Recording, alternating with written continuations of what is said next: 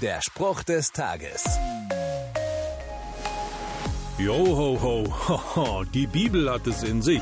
So schreibt der Apostel Paulus nämlich folgende Sätze: Denn wir kämpfen nicht gegen Menschen, wir kämpfen gegen unsichtbare Mächte und Gewalten, gegen die bösen Geister, die diese finstere Welt beherrschen. Hä? Verstehe kein Wort. Finstere Mächte? Böse Geister? Ich glaube, diese unsichtbaren Mächte, das können alltägliche Gedanken und Gefühle sein. Unsichtbar und trotzdem da. Versuchungen, denen ich nachgehen möchte, obwohl ich genau weiß, dass sie falsch sind.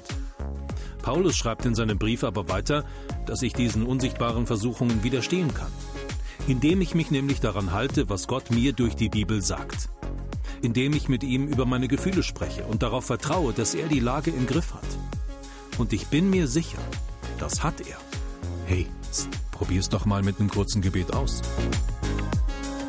Der Spruch des Tages steht in der Bibel. Bibellesen auf bibleserver.com.